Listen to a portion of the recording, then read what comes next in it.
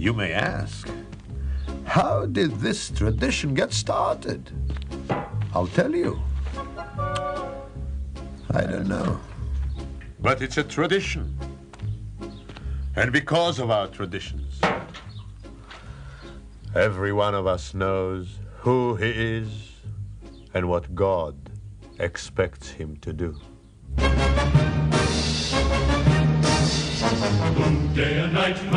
Hello, everyone, and welcome to Let's Talk Torah. I am Rabbi Tzvi Jacobson with NRM Streamcast, and we'll spend our time talking Torah, learning stuff, and having fun while we learn. Of course, you can always send your questions and comments to our mailbag at letstalktorah@gmail.com, and of course, I will answer as many as I can. It's a double Torah portion this week, so I have double what to talk about. But it's okay. We're just going to split it up. I found some really good stuff. It's always timely. Torah is always timely. And let's just dive right in. We're not going to discuss the freezing cold weather. Even I spoke to my son, and the temperature is like double or triple what it is over here. So we will not go there. Where we will go is into this week's Torah portion. And I want to talk about a fascinating command, if we're going to call it a command. And that is, we call it in Hebrew, it's called V'chai Bohem. That means you have to live with Torah. V'chai Bohem, you will live with Torah, you will live with commands. And we're going to talk about the juxtaposition and where things stand.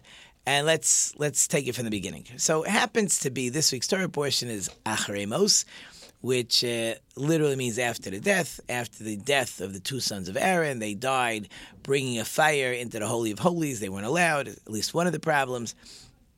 And this week's Torah portion tells us how the high priest, in this case Aaron, can enter the Holy of Holies. And the bottom line is, he can enter once a year on the holiest day of the year, on Yom Kippur. And there's a process. There's sacrifices and fires and spices. There's a whole process of what he has to do, rules and regulations to be allowed to enter the Holy of Holies on this holiest day of the year. He'll end up going in a total of, I'm going to say 4 times. I believe that's correct. And in and out, and that's really it. He can pray for a few seconds if he wants, but in and out, that's it. Debatable if he could do it any other time of the year. But again, just to give us the focus, to get that, it's to go in to the area where God allows his presence to be shown the most, to be on that level of purity, of holiness. There's a preparation, and you go in and out. And, of course, only the high priest. It is interesting. It was actually, for those that do a page a day, what's called the Daf Yomi. We've talked about that in the past. If you do the Daf Yomi, so you do one double-sided page a day of the Talmud. So actually this week, this concept of the high priest going into the Holy of Holies came up. And it is interesting the difference between the first temple and the second temple. The wording in the Talmud itself says there were 18 high priests during the time of the first temple. Now, what's interesting is there's actually an argument amongst different commentaries that lived. Some of them may have lived in the 1300s, some of them may have lived in the 16 or 1700s. They're not convinced the word should be 18. One wants it should be 8. One wants it should be 10, because it's really coming from a verse. There's a verse in what's called Divrei Yamim that seems to count who the high priests were in the first temple, and there's only like 8 or 10. So why 18? They give different answers, but whatever it's going to be, 8, 12, 10, 18, you're talking about over a 410-year period, perhaps even over a 700-year period, according to the 18 one. You had the job of high priest. So let's draw the picture. So who is the high priest? So you have your regular priests, your Kohanim, and they work. And when a new priest is needed, you're going to look for the greatest rabbi, the greatest scholar amongst scholars, and righteous amongst the righteous. You're going to choose the man who belongs there, right? Somebody who can represent, who is that spiritual leader. It was understood who that should be. He's not going to be 20 years old, probably. Could be. Could be in his 30s, but the likelihood is it would be somebody who's older. That would be that would seem to make the most sense. So take somebody older. How many years can he last already? And on average, even if we use the number 18 over a 410-year period, so we're talking 21, 22 years on average. Some will be longer, some will be less. But again, you get the picture that the person put into this leadership role for spirituality is going to hold on to the job for a while, and he has to be a very holy person, a very special person, because he's going into the Holy of Holies once a year, or one day a year, a couple times on that one day. Now, let's take a step back, and the Talmud says that was in the first temple. What happened in the second temple? In the second temple, it says there were over 300 high priests. Now, over 300, and the second temple was 420 years. So now we're talking one a year. Okay, you have an extra 100 years there. So some people made it 2 years. The only problem with that is that we know there were 4 high priests. One of them lasted 70 years. One of them lasted 40 years. And then another one was 10, another was 12. So right there, we wiped out another 130, 140 years. So you have under 300 years for over 300 high priests. So somebody is a little confused over here. In other words, if the high priest was not somebody who deserved to go in to the Holy of Holies, he was going to die. Whether he died on the spot when he went in, whether he died sometime during the year, whatever you want to say, they didn't last long. It actually says in the prayers by the Musaf prayer of Yom Kippur, we actually talk about in the prayers how the high priest, when he went home after Yom Kippur, he made a party for his friends and family that he got out alive. So it was a big deal. But I want to look at it a little bit different, and we're going to get back to that verse of living with the Torah. We're going to get back to that. But I want us to think about this. First of all, how did it happen? Like, what was the difference? They couldn't find anybody. There was no big rabbis in the Second Temple. I mean, we talk about in the Mishnah, we have great people, Rabbi Akiva and Rabbi Meir and Hillel, the great Hillel. Okay, these were not priests, right? They were not from the priestly family. Fine.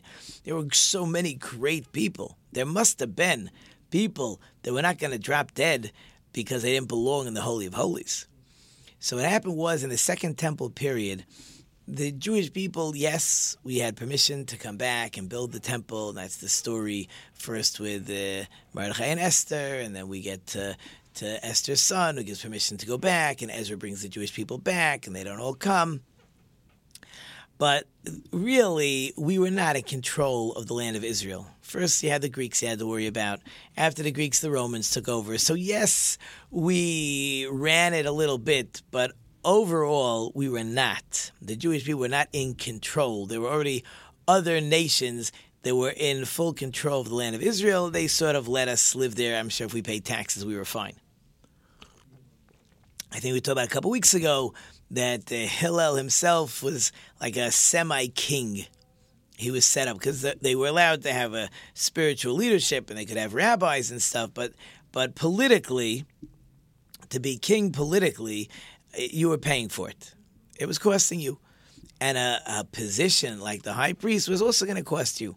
So people basically were going to pay millions of dollars to get this spiritual position of being the high priest.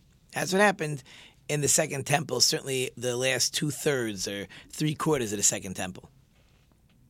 So I think about this all the time. I told it to my class. So what happens? You found out the Roman government said, or the Greek government said, oh, you want to be high priest? No problem. The bidding is open. So you bid, yeah, 50,000, 100,000, million, whatever the number is. Not so important, the number. So you paid $1 million. So you become the high priest. You're the wrong person. You are not fitting to be the high priest. So the first Yom Kippur comes, you go to the Holy of Holies, either drop dead in the Holy of Holies, and they have to pull you out, or you die during the year. Okay, guys, last one died. We're ready for the next one. Next contestant. He pays $1 million. He dies. Third year, he pays $1 million. He dies. 4, 5, 10, 20. At what point do you realize that you are paying $1 million so that you can drop dead in the next 6 months or a year, give or take. Like 25. How many people does it take for you to figure out that I am spending $1 million to go into the Holy of Holies so that I can die? Does it take 25 people to figure it out? Does it take 50 people to figure it out? 100? 200? Like, at what point does everybody figure out you are not living if you take this job? Are they all so foolish to think that, well, I'm better than the last 200? Like, what exactly were they all thinking? So I've seen this, and it makes sense to me.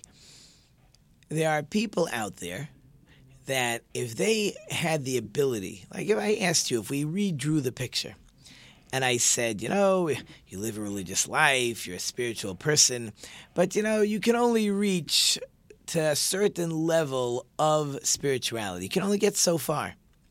I can take you to the top of the mountain. I can get you can touch God. You can feel God's presence more than anyone else in the world. You're right there with God. You can say whatever you want to God. You will be right there. It's going to cost you. It's going to cost you. First of all, you're going to have to pay me for it. I'll pay any money in the world to be able to get more spirituality. I crave, my soul craves spirituality. Of course I'll do it. Okay, there's one other problem. Most people can't handle it. I mean, you might be the exception, but the likelihood is, experience has shown that no human can really handle it, so you'll probably die. And look, the last 50 guys I took to the top all died. But, you're in or you're out. So now that we're drawing the picture that way, there's a lot of people out there. They have all this money. Right? They have nothing to do with it. What can they do with their money? Buy a little more pleasure? I could get the greatest spiritual feeling that's possible. I'm willing to pay for it. What else should I do with my money? So that's what was going on. That all these people paying, they knew they were going to die, but they felt it was worth those millions of dollars to reach that pinnacle of spirituality, even if they were going to die. Great. Sounds fantastic.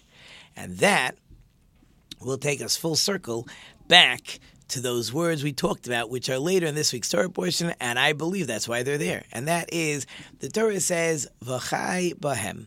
The Torah wants you to live when you do mitzvos. When you follow God's command, the goal is to live, not to die. So simply stated, the first thing is, if you're going to have to die to get to this level of spirituality, the Torah doesn't want you to do that.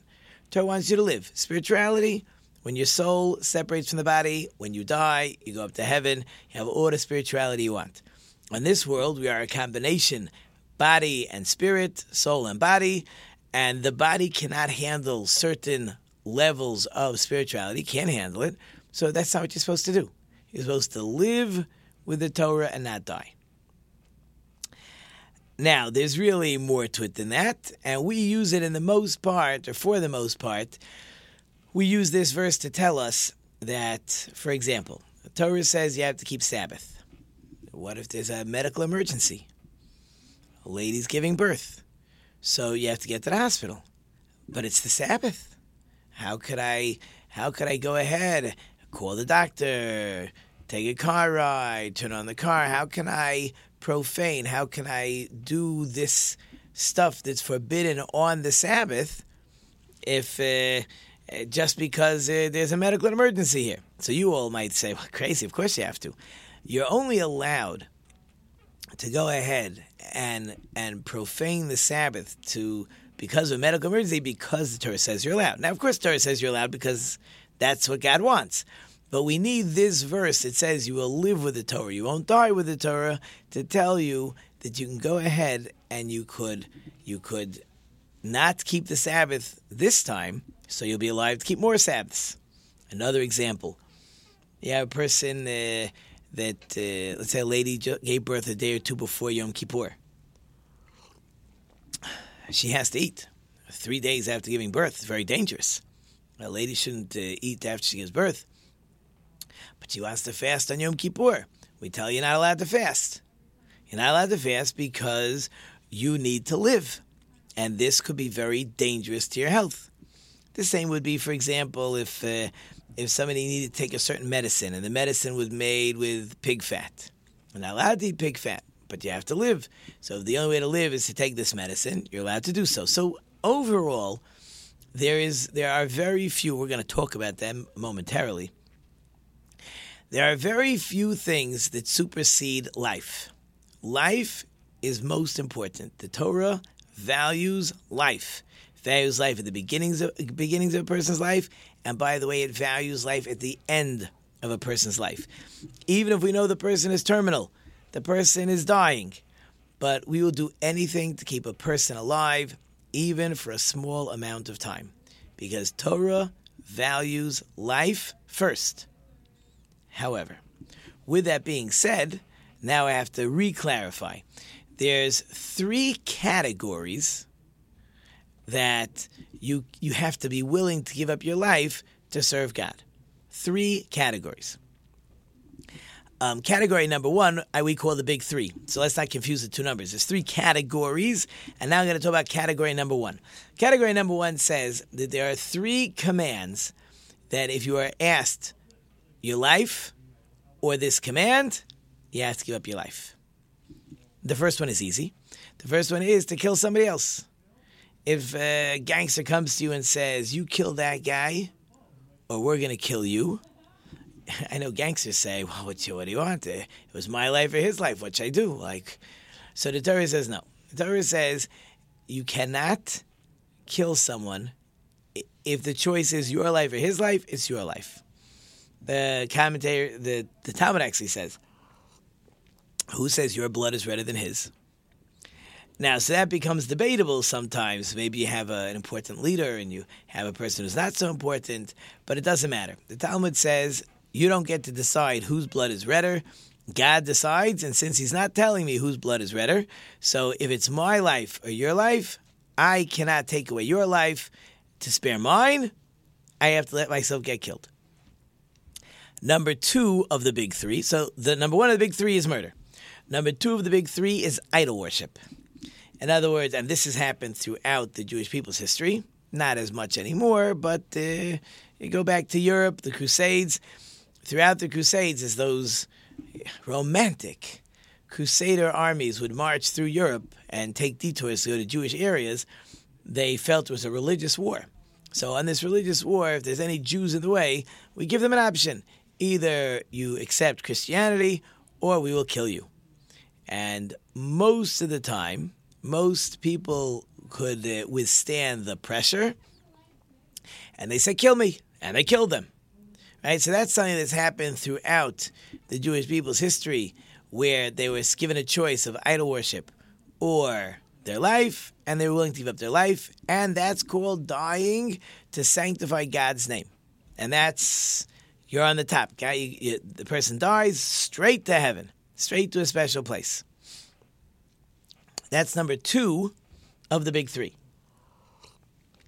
The third one is an interesting one. The third one is what we call illicit relationships. The easiest one is a married lady. If a man is told, or a lady, by the way, it would be the same thing. If a man is told that you're going to sleep with that married lady or I'm going to kill you, you have to let yourself get killed. It doesn't have to be a married lady. It could be any other forbidden relationship that the Torah says you're not allowed to do. If they say, do this deed or we're going to kill you, you have to let yourself get killed. So those are the big 3. Then comes the second category. Category number 2 is if it's public. If a Jew is asked to commit a sin publicly, even a small sin, then again, he has to be willing to give up his life. That's category number 2. And category number 3 may be from again, throughout history, one of the more common ones. There were times during the Jewish people's history where whatever nation they happened to be hanging out in was on I'm going to use the word crusade again, they wanted to convert them. Islam, Christianity, it happened over and over again. And there was a lot of pressure. Spain went through it, and a lot of Jews did not. They couldn't withstand that pressure. So if it's a time where the nations are trying to force the Jewish people to change religion, again, in that case, even if they ask you to change the color of your shoelace, because it seems in the time of the Talmud there was a Jewish color for a shoelace, and there was the non-Jewish. It's funny, I think the Jewish color was white and the non-Jewish was black. Nowadays we're all black, but okay, fine. Again, that's an example where the Torah says you have to be willing to give your life. A good example was really in Russia, going back, 80, 90 years ago, where they were forcing the Jews to stop their religion. And basically they were going to kill you if you stayed religious, but really they should have stayed religious. They should have fought it, but they were unable to. But that's a story for another day. Okay, that is explanation number one, or 1+, because we already said living is like those high priests. You're supposed to live, not die, for more holiness. And when the Torah wants you to live, so if that means if it's a choice of your life or not keeping one of the mitzvos, so it, again, except for these three categories we mentioned, you can push aside that mitzvah for the time being to get healthy or whatever it is, so that you can keep the Torah in the future. There is a beautiful Orach Chaim that I saw. He says like this. He says, when the Torah says you will live with them, it's an attitude. The attitude is that I gotta live. When I'm doing Torah, when I'm doing mitzvos, I am not a robot. It is not by rote. I am not giving God an attitude. I am enjoying the opportunity to serve God. I enjoy doing mitzvos. I am happy when I get to study Torah. I love sitting in my sukkah. I sit there by the Seder and I'm eating my matzah and I'm talking about what's happening. This is life. This is called living. It says elsewhere, it says the only person who's free is somebody who keeps the Torah. Why is it that the only person who's free is somebody who keeps the Torah? Because you're in control. You have the ability to fight your evil inclination. The evil inclination says, don't keep the Torah, don't keep the mitzvos, don't be good. So if I fight my evil inclination, I'm the one in control. When I'm the one in control, that's living. If I'm just a puppet, if I do whatever you tell me, so I'm not living, I'm not in control, I'm the puppet. That's not life. Life means I am in control of every situation. And hopefully, when I'm in control of every situation, I will choose to do what's right. That is the choosing life. That's when the Torah says you will live with them, you won't die with them.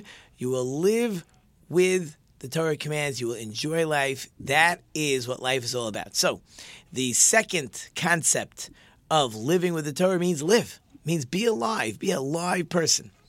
And there happens to be a third explanation. The third explanation is that the living has nothing to do with this world. You're gonna do the commands in this world so that you'll be able to live in the next world. Okay, I have, probably not long, but at least I could start it. We try at the end of each program, we're in the Svira period, where we talk about it's our 48 days preparing for the receiving of the Torah. So we try to talk about, there's that Mishnah we keep talking about, there's 48 ways to acquire Torah, and I am not going to get to them because my music is now playing, maybe in the next show. But anyways, I hope you enjoyed it, short and sweet. Thank you, of course, to our wonderful sponsor listeners. You know I can't do it without you. Thank you to the production team. We have David, Kelsey, and Jalen in the back.